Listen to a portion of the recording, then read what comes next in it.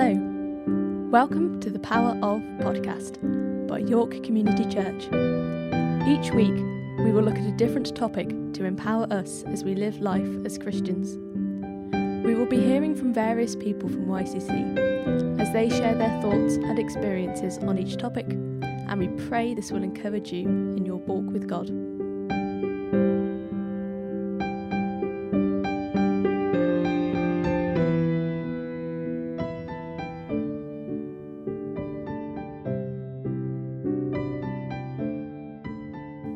Welcome to the YCC podcast. This episode is looking at the power of attentiveness. I'm Jess Schofield and I'm here with Bethan Gibb-Reid, and we're going to get stuck in. So Bethan, what is attentiveness? Ooh, that's a good question. So I think when I was trying to decide what word to use, I had a few different contenders, and I think it's helpful to think about those ones as well. So I also thought about the power of noticing. But actually it's more than just noticing. It's about kind of giving something your attention, giving it your time, your consideration, kind of actively deciding to leave behind the thoughts that you have inside your head that are maybe commanding your attention and going, no, this thing is more important. And it's about that continuation of attentiveness. It's not just in a moment, it's a kind of movement. Is a thing that you continue to do. So I think that attentiveness is the art of paying attention well. Mm-hmm. That's really interesting. So what are some of the things that, like, as Christians, I guess, are specific to this? Why is this relevant to the people listening at home, do you think? Well, the reason why I chose it is because I think post 2 years of being slightly scared all the time, my ability to pay attention is massively diminished, and I've become a really bad listener. I've noticed it's something in conversations a lot. I've noticed that I find it a lot harder to listen and pay attention to other people, but I've also noticed that other people are finding it harder to listen to me as well. So without kind of casting aspersions on all of my friends and community, I just think it's just something that I've noticed and I think is interesting. It's something that I've been thinking about a lot in preparation for this as well, is that noticing, understanding, listening, paying attention are things that maybe have suffered because we've all been slightly scared for 2 years, as I've said. And when you're slightly scared for 2 years, your brain does weird things to cope with that. And maybe it's taken away our ability to really be attentive to one another.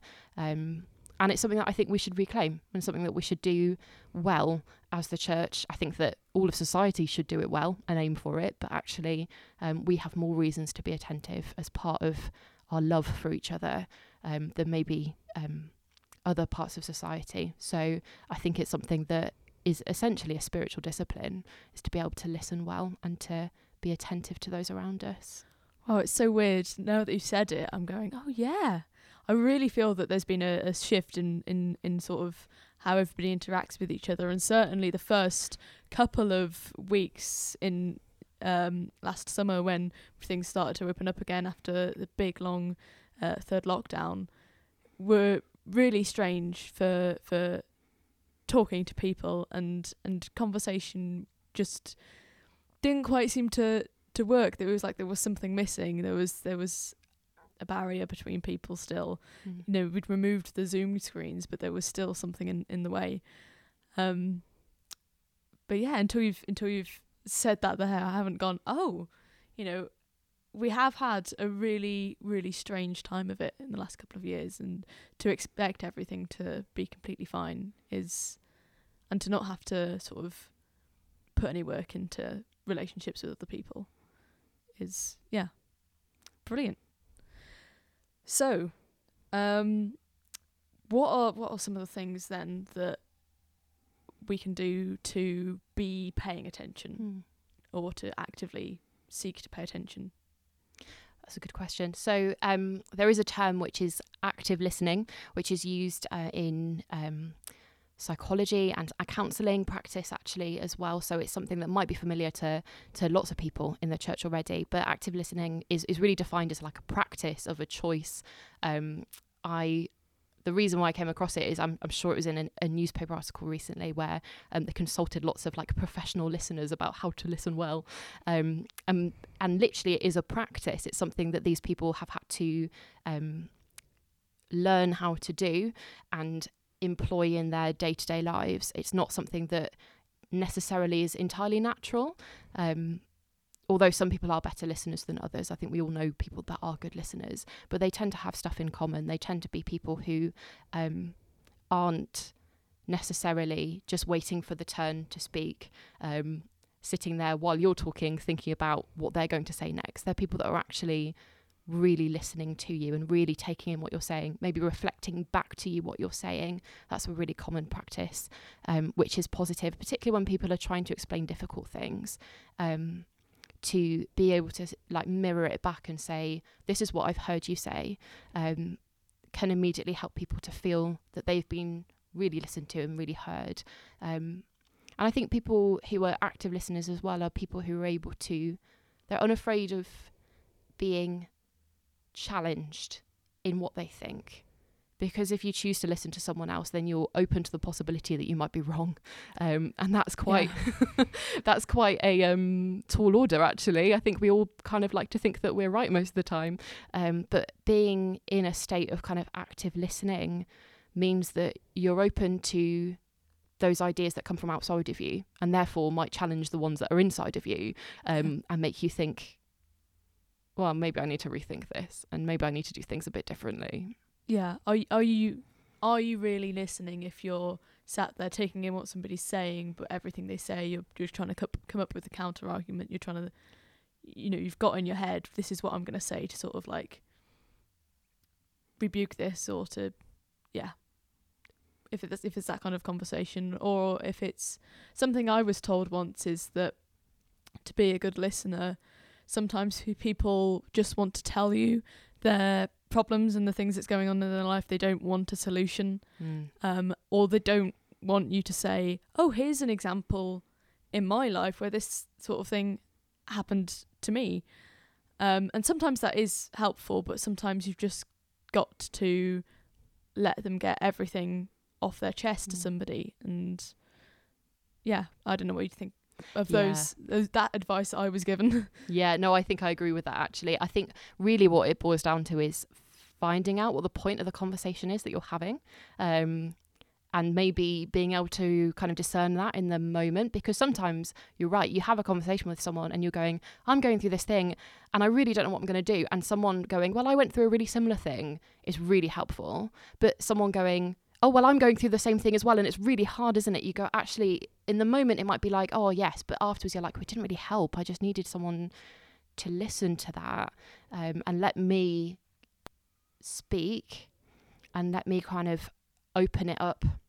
And that can be really powerful, actually. And in that situation, really all you're doing is listening, and it's not a passive thing. It's just a kind of providing space for people to tell you what's going on. And sometimes, problem solving, that's a classic one, isn't it? When like, you're not listening to my problems, you just try to solve them. That's a real kind of standard communication error. But there is always a place for problem solving. But I think it's learning to discern the context and what is most useful and most loving to the person in front of you. And if they're in pain, quite often it's just, that sounds really hard. I'm really sorry you're going through that. And avoiding kind of platitudes of it'll be okay or God's got it. Like, he does. But when you're in pain, it kind of doesn't feel like it. So having someone stand with you, I think, can be a really valuable way to actively listen. Yeah. And I know I've got one friend, and one of the things we do together to sort of ease the being able to listen to each other is just explicitly say to each other or ask each other, if one of us is going through something and wants to tell the other person about it, is just, do you want support or do you want solutions? Do you want me to stand by you and say that, do you know what, that is really hard? Or do you want me to go, well, maybe have you thought of doing this? Have you thought of trying that? Because, we're both sort of aware that it is really hard to pick up on these subtle social clues that do exist, but to interpret what exactly somebody wants from a particular conversation. So to be explicit with each other about what the purpose of the conversation is, we found really helpful. I like that, and I feel like that has real kind of a sense of vulnerability in it, because actually you've gone at some point in your relationship, you've gone, we're not getting this right. Like we're missing out on each other's social cues and not giving each other what we need. So please, can you make it really, really clear for us? And I think that's great. I mean, we often talk about it, I think, in church, that we're not mind readers. I think we can often, especially within Christian circles, expect the other person to just know what they need to do and know what they need to say, even when we don't know what we need them to do or say. But actually, we're just people. We've got the Holy Spirit, which really helps, but we're just people. And sometimes we just need to be able to be vulnerable enough to say, what I need from you right now is a cup of tea and a box of tissues and half an hour and no solutions. Yes. Just you, just the space that you can give me. Or you can go, I've got this thing and I need to write a pro-con list. Help me write a pro-con list to make the decision about how I do this thing. I think being able to be vulnerable enough to go, let's get this in the open. Let's decide the parameters of this conversation. Gives you a big leg up, actually, in terms of being attentive and kind to each other. So I know one of the things you wanted to sort of touch on was the humility and the cost involved in being attentive and paying attention to others. So I wondered if, that's a good sort of lead into that is sometimes, you have to put down your own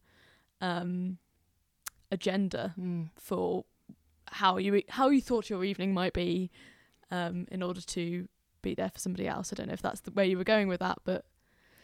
Yeah, absolutely. I think... it's even in the phrase, isn't it? Paying attention. I was thinking about this today. We don't say give attention, we say pay attention. It's like, it's literally costly. It literally has a cost to it. And when your teacher at school goes, pay attention, or, when we kind of remind ourselves to pay attention, there is a cost associated to it. And I think there is that kind of requires humility, because it takes your power, it takes your kind of it takes your energy. It can be really tiring when someone goes, I really need to talk, and you're like, oh goodness, okay, how much energy do I have in the bank for this? Sometimes it could be really edifying and fill you up, and actually sometimes I think listening and paying attention to people that we wouldn't normally pay attention to means that you get maybe more from it than they do. You can hear some extraordinary things from unlikely people. But yeah, I think the humility of it is fundamentally about saying, you matter more than I do. Yeah. In this situation, you matter more than the things that I'm thinking about. And I want to hear those things more than I want to say my things. And that's something I really find hard myself. I feel like I'm just doing disclaimers all the way through this. I'm not very good at this. I'm by no means a professional at being super humble or anything like that. That's not the case. Or listening really well. But I think it's something that I'm thinking about a lot at the moment. Do I really mean it when I think what you have to say is more important than what I have to say? Yeah. Oh, that's a brilliant challenge, I think for me, because I'm also don't claim to be an expert at this, but I so often find myself, as we mentioned earlier, just in a conversation and all you're thinking about is, what can I say next that's gonna portray me as funny or interesting or get me involved. And I think I definitely need to think sometimes, actually, I don't need to be involved. I can just sit here and enjoy being present. Or, I don't need to be the funniest, loudest person in the room who's talking all the time in order for people to think of me as a nice person. Yeah, absolutely. Absolutely. I think it's about knowing what you'll discover when you kind of put down that need to be those things and just find that you're genuinely interested in people. And I think people find that so winning and attractive as a personality when you're just genuinely just interested. and you want to know what they have to say. I think that can be almost like it's like that kind of topsy-turvy thing of the kingdom, isn't it? You lose your life to find it. It's like you lose your social mores and things that you think will make you really interesting and fun, and then you find that actually you're so much more, because people are like, that person really cares and that person really listens, and you in the meantime kind of forget yourself. There's a C.S. Lewis quote actually which I really love about humility, and it was the light bulb moment for me, because I think often we can find thinking about humility as kind of being like, but I am a worm and everyone else are beautiful humans. Humility, I think, especially in like the British expectation, is like it's often conflated with like self-deprecation or self-esteem issues, actually low self-esteem. But actually the quote is, humility is not thinking less of yourself, it's thinking about yourself less. And it's just a reorientation of your values. It's a reorientation from like thinking about what's in here to what's out there. So instead of kind of having this kind of constant self consciousness, it's kind of self-forgetfulness. It's kind of going, actually, like, the things in here, they're interesting, they're fine, and there is a place for them, but when it comes to the person sat in front of you, you've got an opportunity to be interested and to be to put yourself aside and kind of go, you're more important. Let me think about you rather than me. And again, costs a lot, especially, again, circling back to the pandemic as always, and the mental health problems that's brought. And I think actually hand in hand with mental health problems is this kind of inward looking, and again, there's a place for self regard, there's a place for knowing about ourselves, and actually having blind spots, not thinking enough about ourselves, is equally problematic. But in a context where lots of people around us are suffering from mental health problems, even at a low scale, we turn inward, we think about ourselves more and about the world less. And actually that's the key often to getting out of mental health problems, is discovering a love for something outside of yourself and being able to turn it back around and go back out into discovering what the world is like and what good things there are. Yeah. I mean, I think I spent a lot of time alone last year. I lived with other people, but as housemates, and you know, often we wouldn't see each other all day. And the first time I said any words to somebody was I'd say thank you to somebody who moved out my way on my evening run. And I think it's so hard to come out of that thinking about yourself all the time and actually go, oh yeah, other people have lives and feelings, and I can't just sort of plan whatever I want to do and they'll be free and they'll be available, and yeah, I don't know.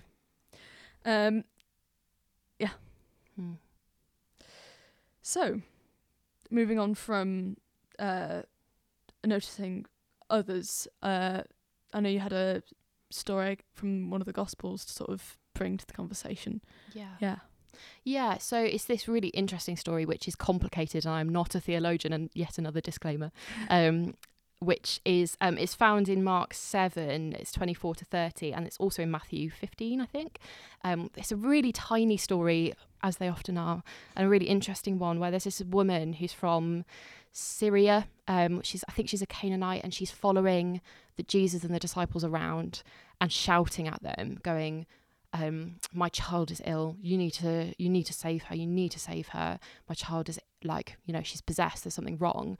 And the disciples are trying to get her away as usual, and eventually she kind of gets access to Jesus. Like, he notices something's going on and goes, what do you need? And she's going, I need you to heal my daughter. And but she comes from outside of the ethnic pool. She's not a Jew, and there's this really weird and interesting exchange which is slightly uncomfortable, where basically Jesus goes, I'm here for the Jews and not for you. You don't take bread from the children and throw it to the dogs. And she goes, but even dogs get to eat crumbs from the table. And that's the moment at which he goes, your faith is amazing. Your daughter's okay. Like, your faith has made her well. You can go. And there's just this moment of like real transformation in the conversation. And it, as I say, I'm not a theologian and I don't want to get into it. I went down a rabbit hole earlier today, like being like, I should probably check like the theology in this. And I opened a like screaming horde on the internet of all the different interpretations of this particular passage, because it's quite tricky. But one of the things that I really like about it is that Jesus is paying attention to her, and for whatever reason he says that thing that actually, no, it's not for you. What my healing is not for your people. And she challenges him and changes that, which is really interesting. But what I think is interesting in there for the context of us here is that this Jesus is very attentive to her. He's listening. He's really listening. Yes. If he meant that thing about throwing bread to the dogs, which again is the thing that the theologians disagree about, but if he really meant that, then there's a moment there where he changes his mind, he changes at least his decision on it and says, no, I am going to heal your daughter because you've proved to me that you have this faith which goes beyond my expectation for your people. And it's really, it's interesting for us seeing Jesus have this exchange with someone and then persist, and him go, okay, yeah, let's change the situation for you. It's almost like Jesus knows he's a son of God, but he's not above himself. And he's humble in that moment. And he goes, actually, no, you're right. Yeah. If that is the interpretation, that is what happened, then yeah. And it's interesting as well, because as I said, there's so many instances of people trying to get up to Jesus and the disciples being like, no, and him being like, oh yeah, I noticed. And I was thinking today, like, when you see kind of celebrities with their entourage or something like that, there's sometimes this sense that, like, their security are there keeping people away, but the star themselves are just kind of totally oblivious to it. Like they're not engaging with the crowd. They're not interested. Like they're just trying to get into their car or whatever it might be. And but we see Jesus over and over again paying as much attention to everything that's going on around him as the disciples are, and often making the opposite decision to what the disciples are kind of are trying to do. So he lets little children come nearby, and he kind of rebukes the disciples about that and says, no, you've got to let these little children here. And the same with the woman at the well. He notices her, he pays attention to her, and actually that's the beginning of the transformation of the Samaritan kind of nation, and at the beginning of that revival within her community is by him paying attention to this figure that no one else would really pay attention to. That's really interesting. So that sort of was spoken about in David Godfrey's sermon on Jesus Rebukes, from What Jesus Did Next sermon series. So yeah, absolutely. That really moulded my thinking when I was preparing for this, actually, was that just noticing that Jesus pays attention. And it made me think as well, like, when I've got friends that live in London, and when I walk around cities with them, they're quite oblivious to what's going on around them, but it's because they live with so many people. They live in such a built-up place that they kind of have this veneer where you're like, I can't really compute the crowds around me at all times, so you have to kind of come within your own bubble, otherwise you just be overstimulated all the time. So and Jesus must have lived in an environment like that, because people were always trying to get near him, and he notices, he kind of doesn't build up the kind of layer of defense to not notice other people. He pays attention to what's going on around him. I think that's a really valuable thing to kind of take from that passage, is that he notices her.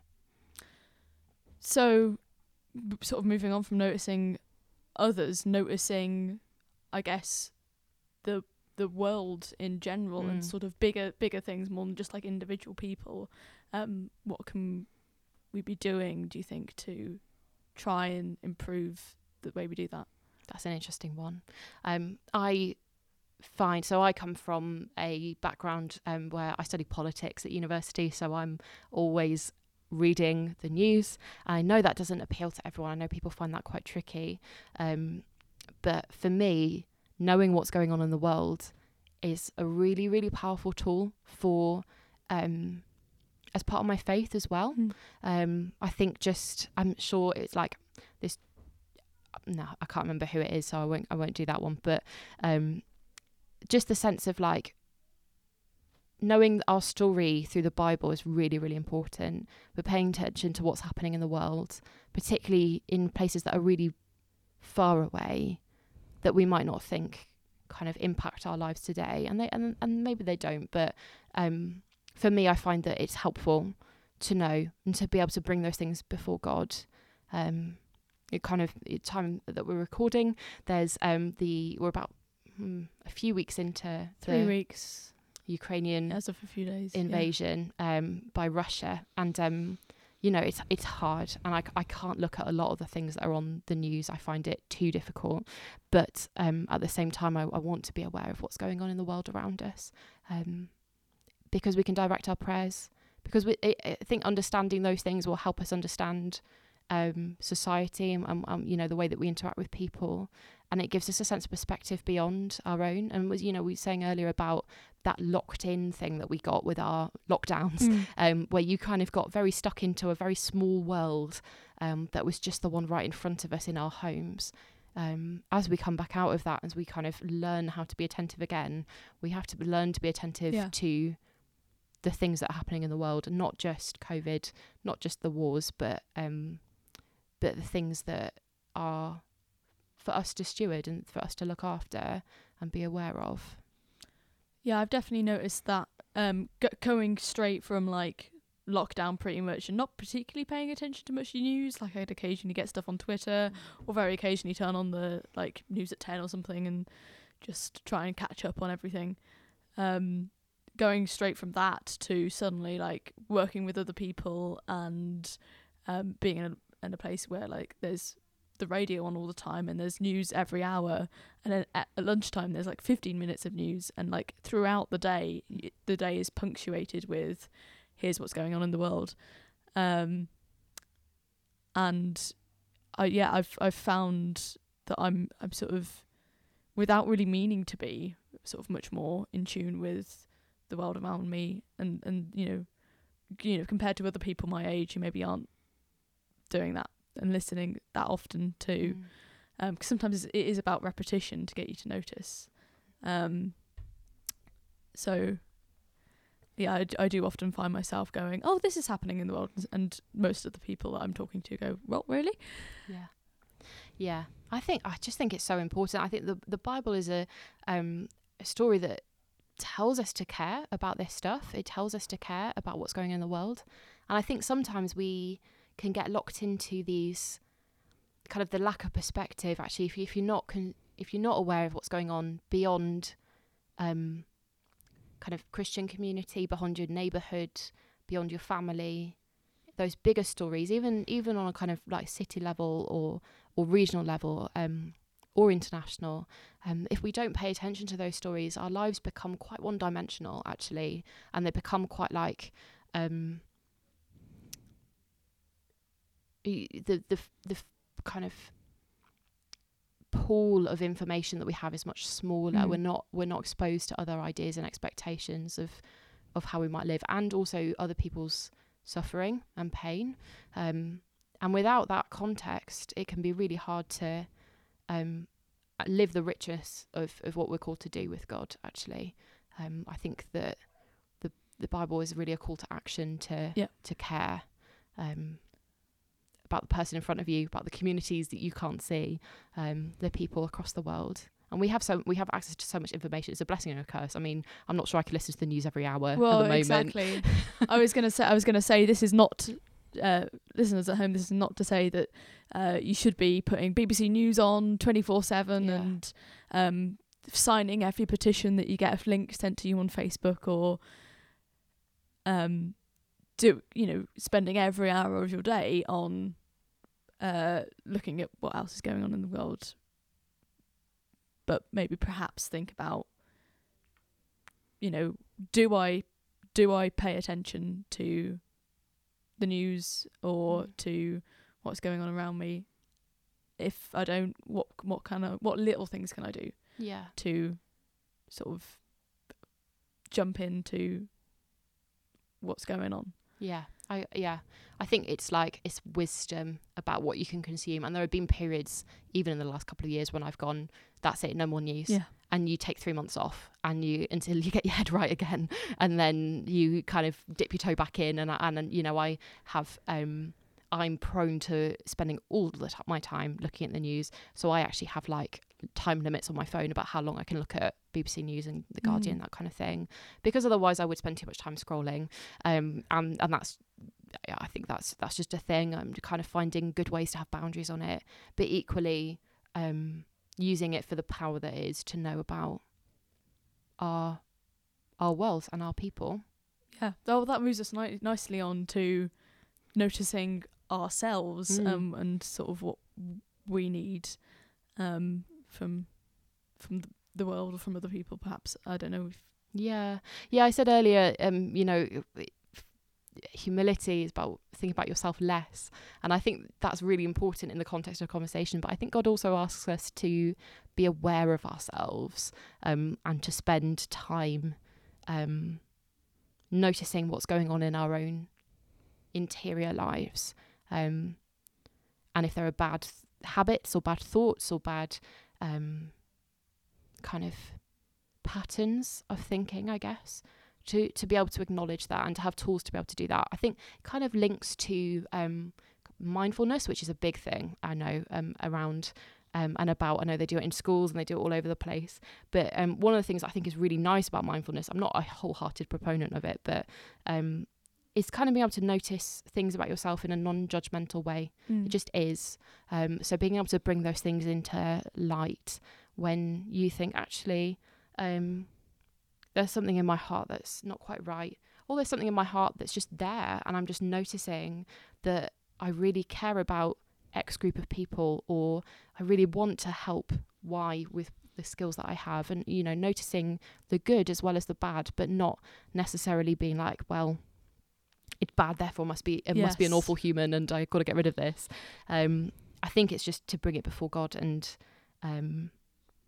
let him do the judging. There's a great Billy Graham quote, which is for Father God to do the judging, the Holy Spirit to convict, who's the other key partner in this, and for us to love. And I think that comes to ourselves as well as to others. We have to love others and let the Holy Spirit convict them and God judge them. We have to love ourselves, allow the Holy Spirit to convict us, and let God judge what is worthy and right and what is not. That's, I think, the role that we have to do in that. But in order to do that, we have to be taking care of our blind spots, the things that we know we necessarily don't see or don't want to see in ourselves, and acknowledging them and bringing them into God's light. Yeah, I don't want to see this in myself is something I've noticed. Something I've noticed myself doing is thinking, I don't necessarily want to delve into this, and I probably should, because, you know, right now it is affecting my relationship with this person, or it is affecting my relationship with God. But at the same time, there's like a lot of hurt in there that needs untwining, and it can be really scary to go, and actually I'm going to delve in. And yeah, I'm very guilty of just filling my life with so many things to distract me from how I'm feeling, or from thinking about who I am and what I want from the world, because it can be really scary. Yeah. But I think to know ourselves is part of the work of the kingdom. As in 1 Corinthians 13, there's that tiny bit about seeing through a glass darkly, but then we will see everything clearly, and we will know God as we ourselves will be known. God knows us fully now, and he sees it all, and he accepts it all, and he helps us through it all. But part of the work of the kingdom is getting to a place where we know ourselves fully. That won't happen this side of heaven, not completely, but we can do that work. And I find, I agree with you, Jess, I find it hard to do that work on myself, but I find it really easy to go about other people. Oh, if she just sorted that out, then Yeah. it's just obvious. It's staring her in the face. There's this problem and she needs to deal with it, or whatever it might be. And actually, you know, maybe I am slightly judgmental in noticing these things. I try not to be, but yeah, actually, if I can see them in other people, I should be able to see them in myself. I should be able to be able to see these things and be humble enough to bring them into the light and see what God wants to do with them, because actually quite often our weaknesses are the flip side of our strengths. You know, the things that are bad in us are also the things that are good, and can be redeemed into something that's really very beautiful and very unique and very much for us to bring as individuals to the making of God's kingdom. Brilliant. So we've come to the end of the podcast. I just wondered if you'd like to very quickly pray for us, for those listening, just for about what we've been talking about today. Absolutely, I would love to. Father God, thank you that you put us on earth in community with other people, and you gave us ears which listen and ways to understand each other.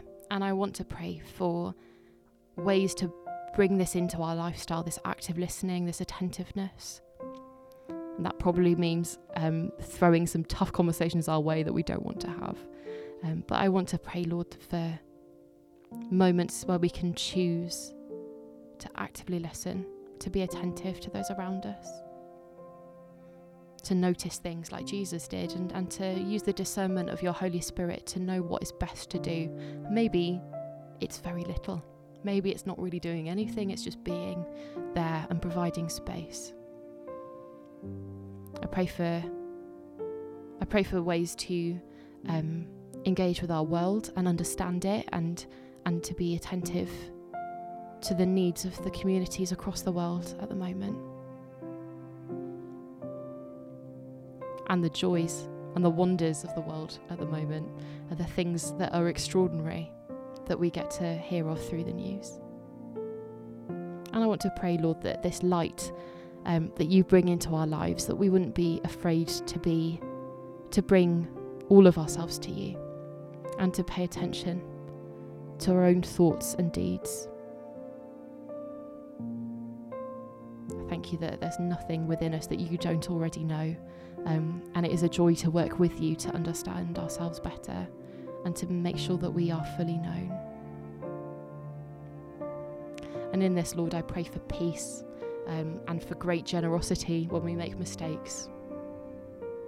I pray that you would exercise this muscle within us so we would become strong and active and good listeners. And I pray for the way that will transform our relationships.